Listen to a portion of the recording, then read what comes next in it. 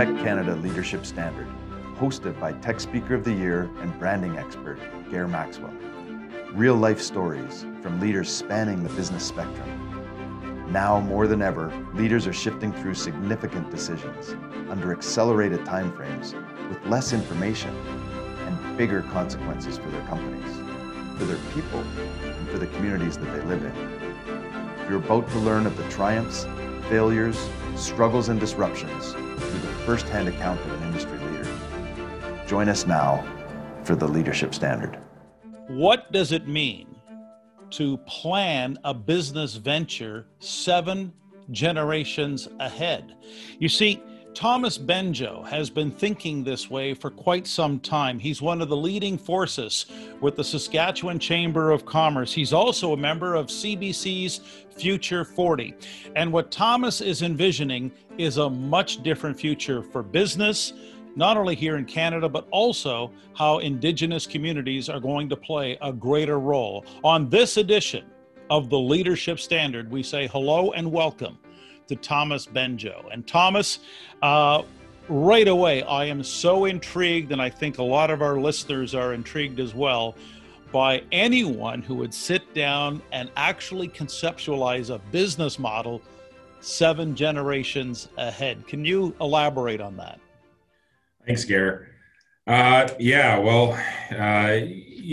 go back to the values of our ancestors and our nations that we work for, and our value system is very, very critical in the way that we think and the way that we bring Indigenous knowledge and thought forward. And so when we think about conceptualizing 7 generations ahead in our businesses and how we function, we're often thinking about what can we do to create the greatest impact. And so when we think about developing a new business, whether that's with partners or if we're acquiring a new company, inside of those organizations, it is very, very important and critical that we manage the governance of that organization and that we become the visionaries within those organizations so that we set up the foundation of that organization so that it is successful well into the future.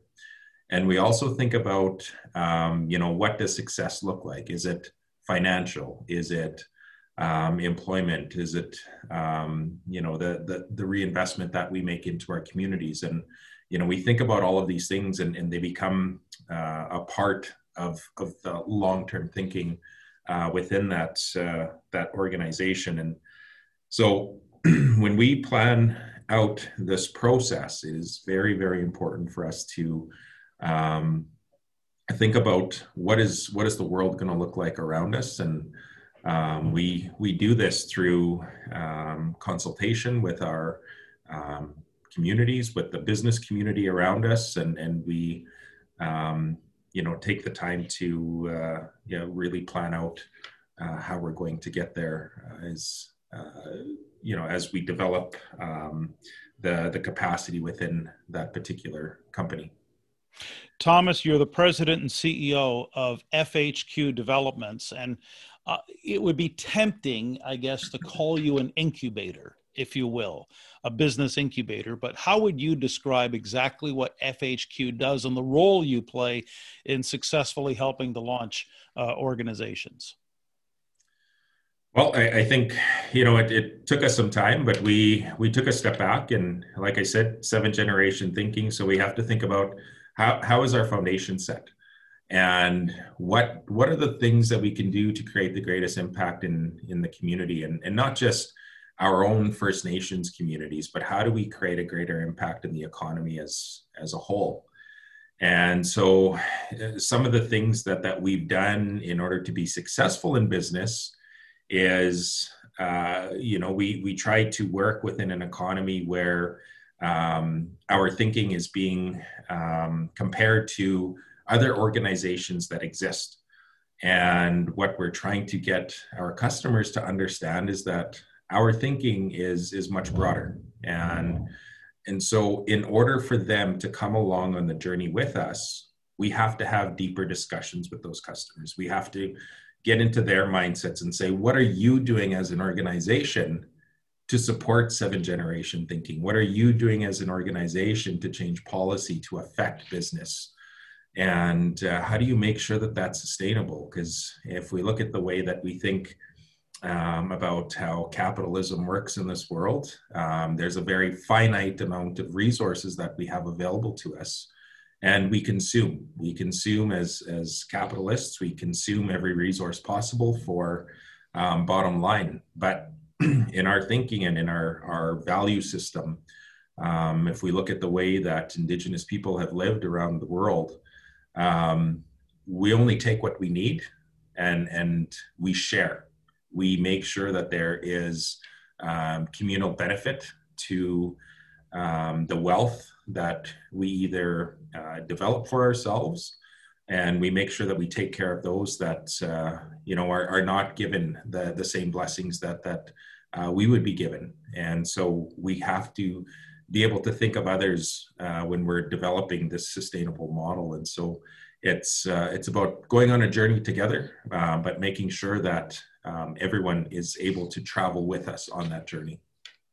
So when I sit back and look at, and I'm just thinking like anyone who would be curious to know more about FHQ, is the goal, so maybe a two-part question here, Thomas, is the goal economic independence? And if so, how is that achieved? And is it different for an Indigenous community? I'm just curious to know. Absolutely. Economic independence is at the core of our organization, and that's why we exist. If we look at the way that the current systems are set up for Indigenous communities across Canada, we're often at the whim of federal policy, federal funding, and nobody has any pride in having to depend on the financial resources or the policies of government. Our nations want to be able to exercise their inherent and treaty rights to be able to make decisions that best fit their community. They want to be able to make decisions and invest in things that they know absolutely is going to help advance their community forward. And we don't want to have to do that in such a way where we have to go to the government with a proposal and say, hey, do you think you can fund this? And end up having to adjust our plans or adjust our goals in order for it to fit government policy. That is not an effective way to govern ourselves. And,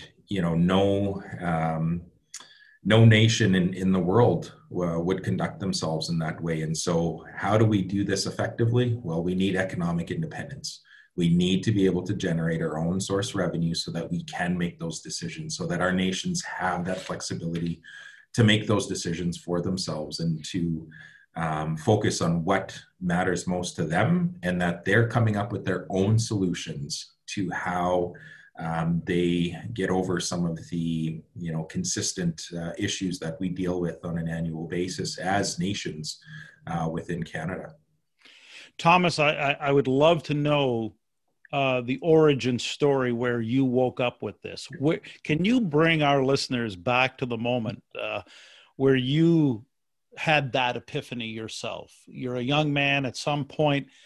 What was it about what you experienced that led you to this realization that economic independence was the answer? Well, the way that we operate within our company is we're a team.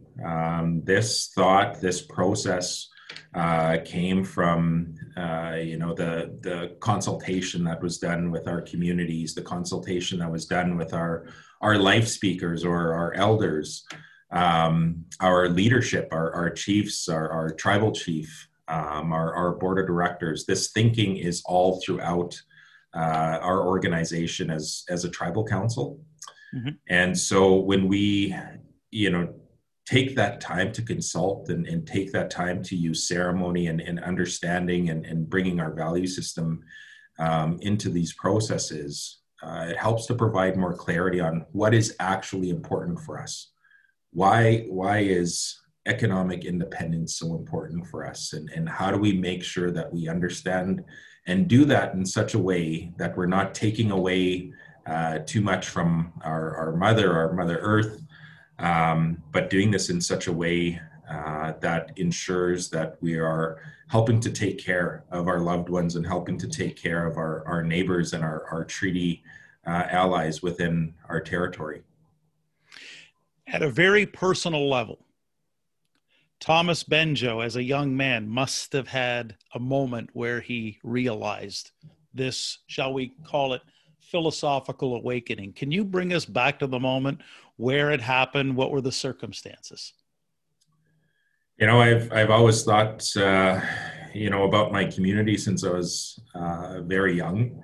I've always thought of myself as, you know, a servant to our people, and you know, it's about how do I do something that can create the greatest effect for our people, and you know, make livelihood that much better. And so it was through that thinking and through teachings from my grandfather that you know, awakened myself to think about these types of things, and think about what's the best way that I can affect that change. And you know, when I was growing up and decided to pursue post-secondary education, I felt and was pushed from, you know, leaders in my community to consider business. And, you know, it was the discussion around why economic development is so important, and being able for us to realize our true potential. And you know, we need financial resources to be able to accomplish the things that we need to do in this world. And so you know, business is the best place to start. And so I guess this visionary has really come from just you know, working with a lot of our elders and life speakers, and you know, listening to those stories, and creating an understanding, and being able to bring that into you know, the Western world, and you know, bringing that Indigenous knowledge and thought into these processes. Is there a specific story, maybe it's from your grandfather, another elder, another mentor, that really spoke to you? I would love to hear that very specific story that frames the issue that you speak of with respect to economic independence. I think it was, you know, just the teachings from my grandfather. He always gave. Everything that he did, he gave. If he had, you know, his last $20 in his wallet, he was going to give you if it meant that it was going to help that individual in their livelihood. That thought about giving and you know, has always stuck with me. And so, you know, when I think about giving and you know, serving our nations, it's through business and being able to give at a much larger level. And so when we think about the businesses that we own, and the individuals that we choose to lead those organizations, these are some of the really critical values that they have to carry with them as well. And think about, you know, how do we make this world just a little bit better, and how do we make the livelihood just a little bit more better for our Indigenous members of our communities. I can't help but wonder, did your grandfather have, for instance, a business background? No, he was, well, I guess he is an entrepreneur. Technically, he's a farmer. But there wasn't a day, and even today, we just celebrated, it's actually his birthday today. So we were able to share a piece of cake last night and with him. But, you know, it's just those really core values of thinking about others before we think about ourselves, and, you know, trying to improve livelihood for those around us. And I think, Thomas, you and I are not going to solve all the problems of the world in one podcast. However, is there one thing that the rest of Canada, other Canadians, don't understand about the circumstances and the challenges faced by Indigenous communities, Indigenous entrepreneurs trying to seek what you're out to achieve? Well, I think, one of the big issues that we're always trying to change is policy around Indigenous engagement, policy around Indigenous procurement. And, a lot of times we face a lot of organizations and they often ask, well, why? Why is this so important? Why do we need to make these changes? Why do we need to give Indigenous businesses an opportunity to participate? Or why do we give them certain opportunities to, be given work? And, when we think about the history of the establishment of Canada and even the United States, when they were negotiating treaty, we gave up land. We gave up, our livelihood on the land to be able to share with settlers at that time. And, oftentimes, and, I heard this recently, from another very prominent Indigenous speaker, but he made a really interesting point around, we often get the stories about, settlers talking about my grandfather came here with, a couple dollars in their pocket, and, they came and they settled and they worked hard on the land and they developed, this wealth and developed these assets for our families. And that's not the whole truth. When we look at how land was settled throughout North America and around the world, but in particular within Canada, every settler that chose to settle within, especially Western Canada, which is where our nations are located, they were given 640 acres. 640 acres. So you didn't just have a couple bucks in your pocket. You were given land. You were given economic opportunity to participate in the Canadian economy. And now what we're asking as Indigenous organizations is we were not allowed to participate in the economy. We were either disenfranchised or we were not able to sell our livestock, sell our crops. We had pass and permit systems in place. So there was many historical issues that we've had to overcome, and things that my grandfather had to overcome. My family has a history of this. And so now, we're using our rights, we're using our knowledge to be able to challenge the system. And what we're doing is we're also challenging the thinking now. We're trying to teach organizations why this is important, because you can't say that your grandfathers were not given opportunity in the economy when they were given land to the detriment of Indigenous nations. And now what we're saying is, well, we want to be able to participate. So now it's time for you to make changes to your policies to allow us to participate. Give us that opportunity. Otherwise, you could give us, 640 acres of land. We would take that as well. 640 acres of land, as we know today, that's worth quite a penny today. Yeah. I'm listening to you, Thomas, and I love your spirit of optimism balanced with some of the cold, hard facts and the brutal truth of what has happened. But you're looking forward, and what that speaks to is something we always want to explore deeper on the leadership standard, is your own personal leadership journey. Was there a moment, maybe when I don't know, through university or whatever, but when I look at your track record, I look at your accolades, I look at your accomplishments, I see, well, there's a leadership journey. Can you bring us back, Thomas, to when that leadership journey began? In other words, when did you realize, hey, wait a second, I'm a leader and responsible for others other than myself? I think it was through the, very, very unique education that I was able to gain through First Nations University of Canada. programs that have been developed and the courses that have been created, and the learning opportunities that we had from learning from a lot of our life speakers and elders within the institution. I mean, you can't gain that level of education in another post-secondary institution.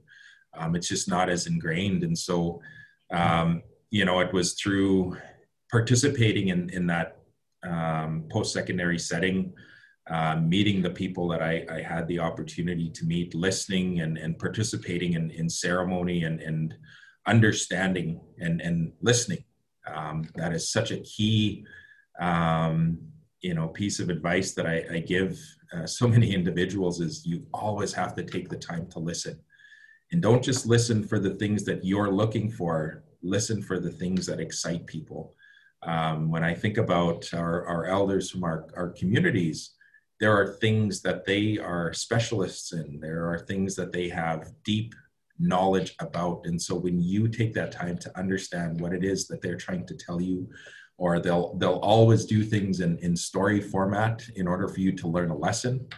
When you take that time to listen and unlock some of that information, it helps you to think differently. And so, through, my own personal journey, if I'm ever engaged in a room, I'm the last person to speak.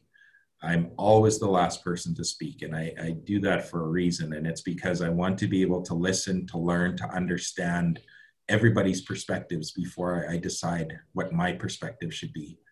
And so it's trying to provide, greater clarity and taking into consideration, which is a part of our value system as Indigenous people, is using communal thought and respecting communal knowledge, and being able to harness that and deliver strategy based on what you've heard. So it's such a critical piece. And I think just by learning how to harness that, I think that has really helped me in my leadership journey. And so I always, take great effort to be the best listener in the room.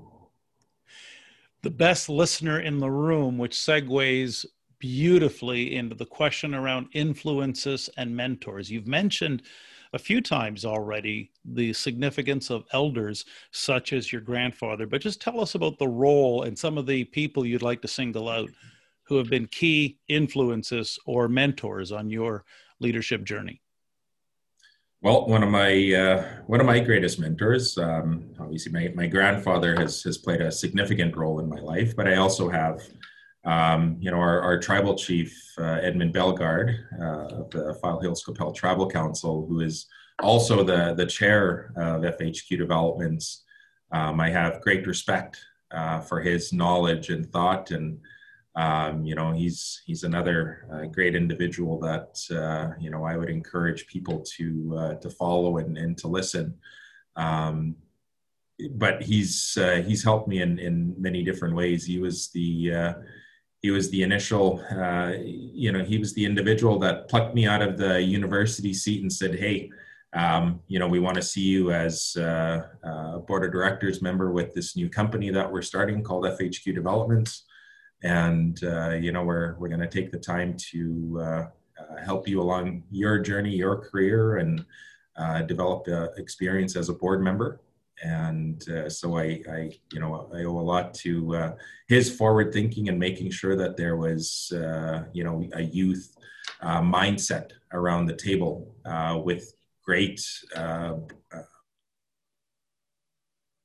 board of directors members that we've had over the years. And oftentimes, you sit there as a young 20-year-old thinking, oh, I'm sitting in the room with giants, and how do I make sure that I take the time to harness as much information as possible, and how do I make sure that I make them proud at the end of the day when it is time to make the decisions as a leader. So I owe a great amount of gratitude to Edmund, and we have I have a lot of other leaders that I go to, a lot of men and women leaders. It all depends on what it is that I'm having trouble with, or need that extra support around. But I've always made sure to surround myself with some of the best in Indigenous business and the best in non-Indigenous business. And that only helps me to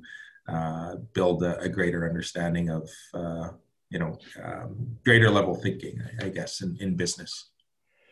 Thomas, we're going to talk a little bit more about FHQ and some of the exciting projects you're involved in, but how would you, it's a favorite question on this podcast, how would you define leadership in 30 seconds or less?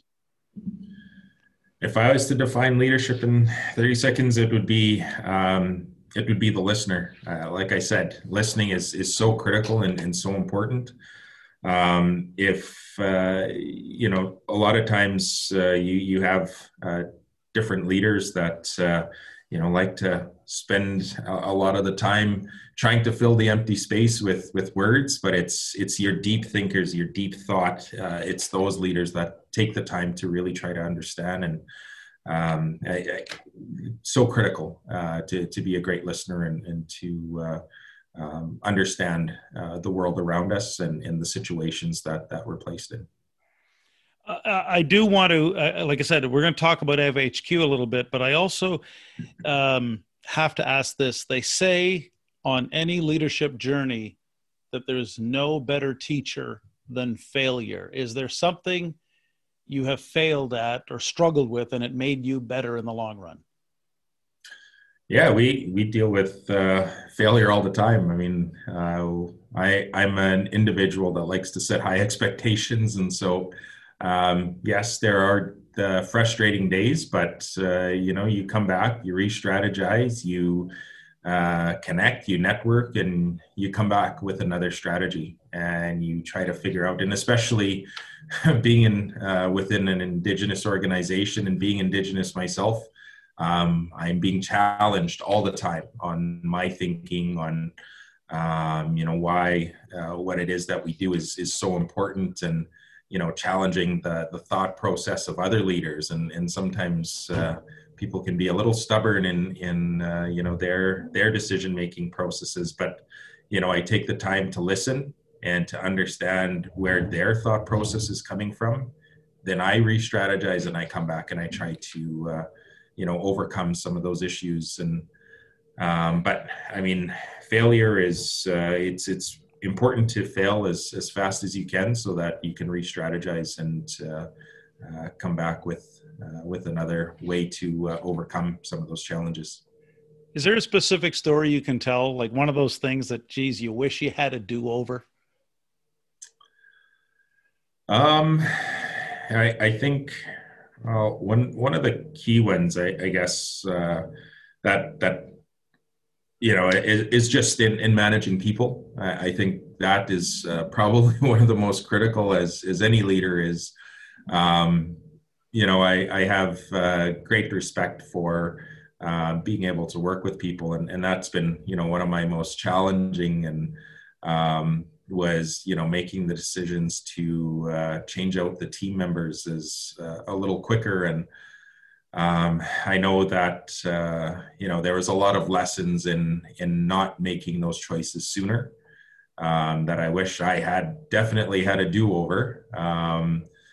But I always value and acknowledge the lessons that we do learn in those instances. And I often go back to, our value system is based on, things will happen for a reason. And it's up to you to decide on what you're going to do with that situation, or how you're going to treat dealing with those situations in the future. And so there's always a lesson to be learned. And sometimes, we're constantly out there trying to win new contracts and grow the business. And, that's always, the goal of ours. But, sometimes we don't win. But we have to, and I share this with our leaders all the time within our organization, our general managers of our companies. And I share with them, I let them know that even though we didn't win that contract, that might've been for a good reason.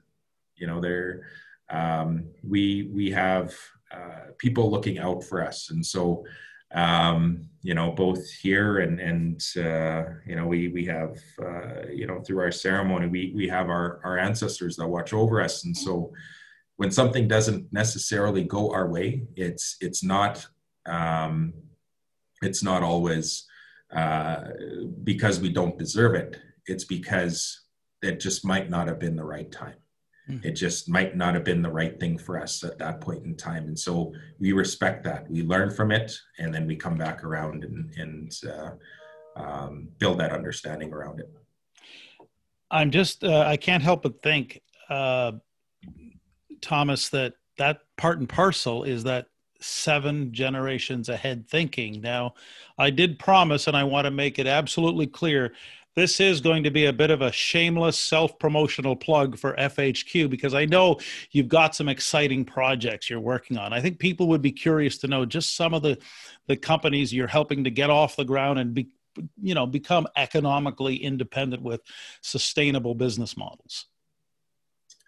Yeah, well, one of the key businesses that we have that we just started within the past year has been Plato Sask Testing. It was, a new step for us. We're the first Indigenous Dev Corp to participate in the tech industry within Saskatchewan.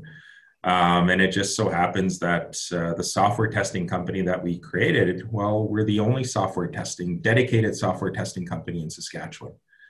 And through great relationships and through understanding and looking at the overall impact that our business creates, we've been able to see great strides within the industry and tremendous growth.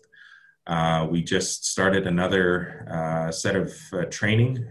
We have, more Indigenous software testers being trained as we speak, and we're going to continue to grow and expand that business. And we're the nice thing about our business is it's not just our clients aren't just here in Saskatchewan. We have clients in Alberta and Ontario, and we're growing into other markets, and we're making quite a name for ourselves. But it's exciting to be in that industry, and it's more exciting that our focus there was to make sure that Indigenous individuals were participating in the tech sector, and we get to be at the forefront of that in Saskatchewan. So that's super, super exciting for us.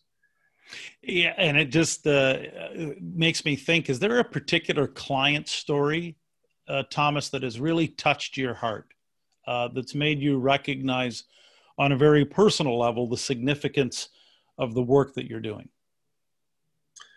Well, I think, on a lot of our businesses, we often get the opportunity to, have a discussion about how business is going and where we're taking this organization. And one of the things that, we've been able to demonstrate as an organization that has really set us apart now is we always talk about creating economic impact.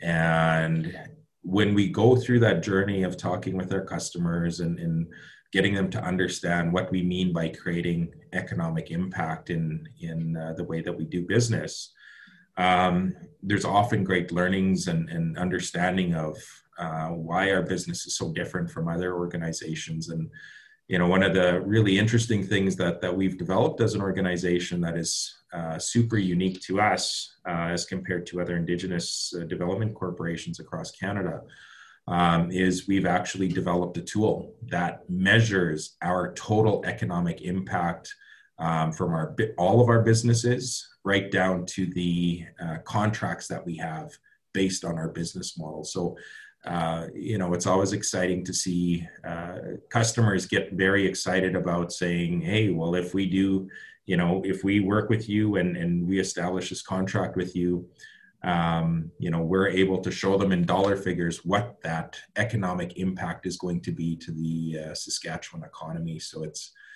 in those stories that I know, everyone is quite excited to hear, and it's definitely a new way to think about business in general. And so, by having the greatest impact in Saskatchewan. We're able to better show other businesses, Indigenous and non-Indigenous, how changes to their business model could affect positively our economy in the future. Thomas, incredibly, you're also one of the very first Tech Canada members we've ever featured here on the Leadership Standard. So when you talk about the power of leadership and the power of listening to others, you probably get no better opportunity than being part of a Tech Canada group out there in Regina, Saskatchewan with Linda Allen Hardesty. Tell us a little bit about that experience and what being around a peer group of CEOs does in terms of your ability to listen to understand, but also find out solutions and discover ideas from others.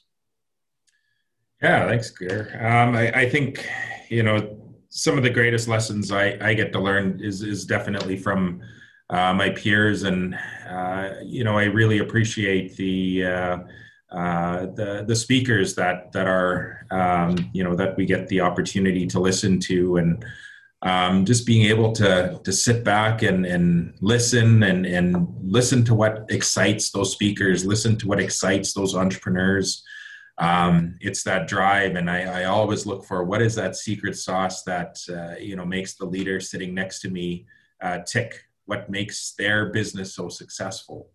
What have they done differently? And how has their leadership style created opportunities for them, or how have they used that style to overcome issues within their company? So taking that time to listen and understand all of those varying aspects of their business, and the level of experience that a lot of the speakers share, and has helped me tremendously as a young leader. This has been some of the greatest experiences for me, because there's been a lot of issues that I haven't dealt with yet, or issues that my peers have dealt with that I'm now dealing with. And, I had a go-to solution for how to deal with those situations. And so it's just, it's appreciative that there is that peer group, but also a tremendous coach in behind that challenges my thinking and make sure that, I've asked myself all of the questions that I need to ask, and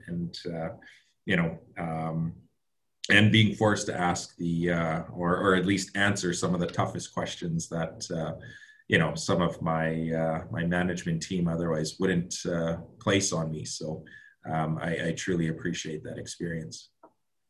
How important do you think it is, Thomas, for fellow CEOs who might be watching or listening to have other CEOs put your feet to the fire? It's I think it's just such a good experience to be able to challenge others that think at very high levels, and it gives you the confidence as a leader, that you're able to challenge people that you may have otherwise felt the inability to challenge if you were to meet with them face to face, or if you were to meet with them one to one as outside of the tech group. So I think it's it's about developing that confidence and capacity to be able to challenge thinking at the greatest levels. It's been said that there's a special bond that develops among Tech Canada peer groups. Can you speak to that a little bit, elaborate? Almost without betraying the secrets, take us inside that little inside clubhouse. I really appreciate the level of care that is given, the level of respect that is given, and understanding. And it's always good to know that when you are being challenged with some of the most difficult situations in business or in life, that you have peers around you that are doing it from such a good place. They're not doing this to harm you or to degrade you. This is purely to help you become better at what it is that you do. Thomas, we're going to get up close and personal here on the Leadership Standard. On a scale of 1 to 10, how weird are you? How weird am I? I would say maybe a 6. What books are you reading right now? I'm actually reading What Matters. So it's about OKRs. What's the latest and favorite addition to your playlist? I'm a country fan. Just added Parody song from him. If you could pick one specific room in your house that resonates with you the most, which one is it? Probably the gym. Let's just say they're going to take your life story and turn it into a Hollywood movie. Who would you want to play you in your film biopic? Ooh. Oh boy, that is a good question. Probably Tom Hardy, other Tom. One-on-one dinner date with anyone, dead or alive. Who would you break bread with? One of the most interesting people I know, Justice Murray Sinclair. Can you think, if you step outside your office and you find a lottery ticket that ends up winning $10 million, what would you do with that money? We'd be investing that in business and figuring out how we create more impact for our communities. You're driving in your car. What do you think about most when you're alone? Either the honeydew list from my wife or what's on the agenda for tomorrow. And now we come to something that's a bit of a tradition here on the Leadership Standard. We call it the Lipton Pivot Survey. It honors French journalist Bernard Pivot, as well as James Lipton, the host of Inside the Actors Studio. Thomas Benjoe, are you ready? Sure. What is your favorite word? Favorite word? Impact. What is your least favorite word? No. What turns you on?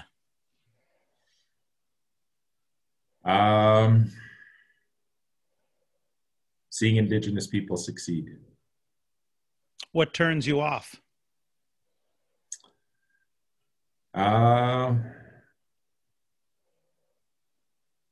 Probably listening to all the tough stories about my own people and on the news when we're flipping through the news channel. That's the most frustrating. What sound or noise do you love?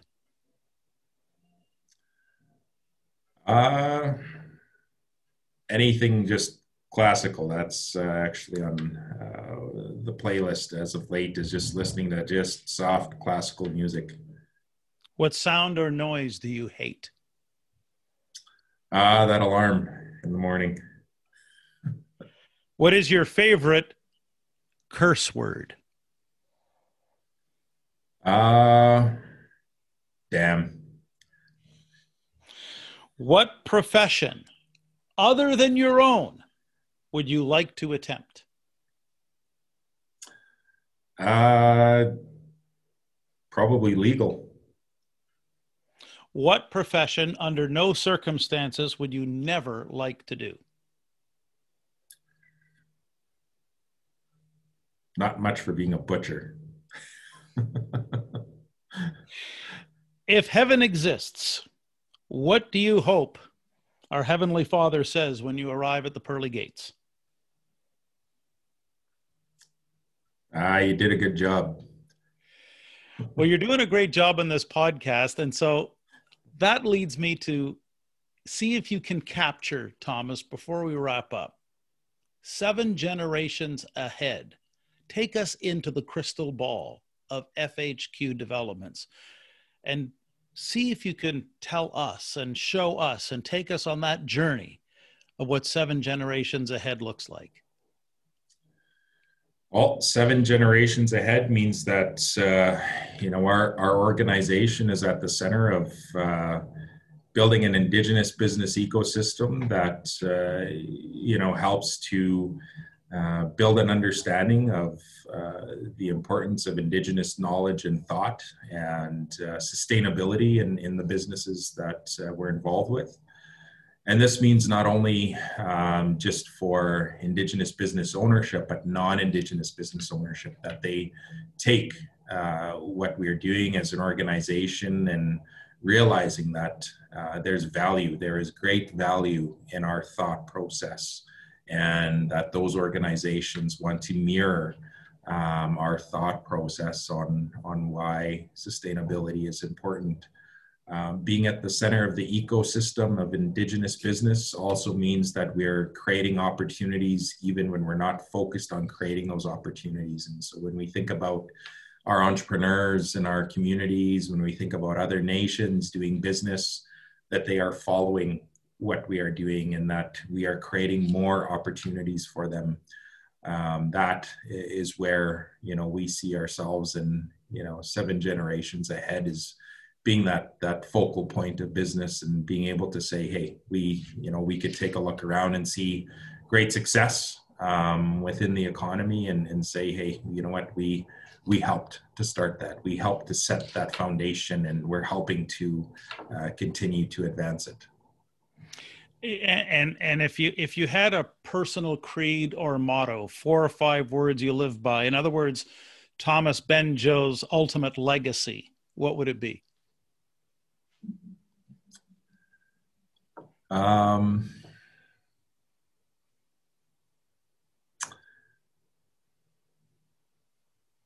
Do things with the greatest impact. Thomas, thank you so much for joining us. Thank you. We really appreciate having Thomas Benjoe joining us today here on the Leadership Standard. And if you want to know more about Tech Canada and its world-class programs, just go to the website, www.tech-canada.com. What was it that Thomas spoke of that made you stop and think? My biggest takeaway, and I was hanging on his every word, was the power of any leader to really listen before speaking. But what was yours? Feel free to share your thoughts with me. My direct email is gair, G-A-I-R, @gairmaxwell.com. And if you enjoyed the Leadership Standard here with Thomas Benjoe, feel free to share with others in your online social networks. There are great things ahead for Thomas and FHQ developments, and we're just so fortunate that we were able to basically grab lightning in a bottle and see what's possible 7 generations ahead. So yes, feel free, like, subscribe, share.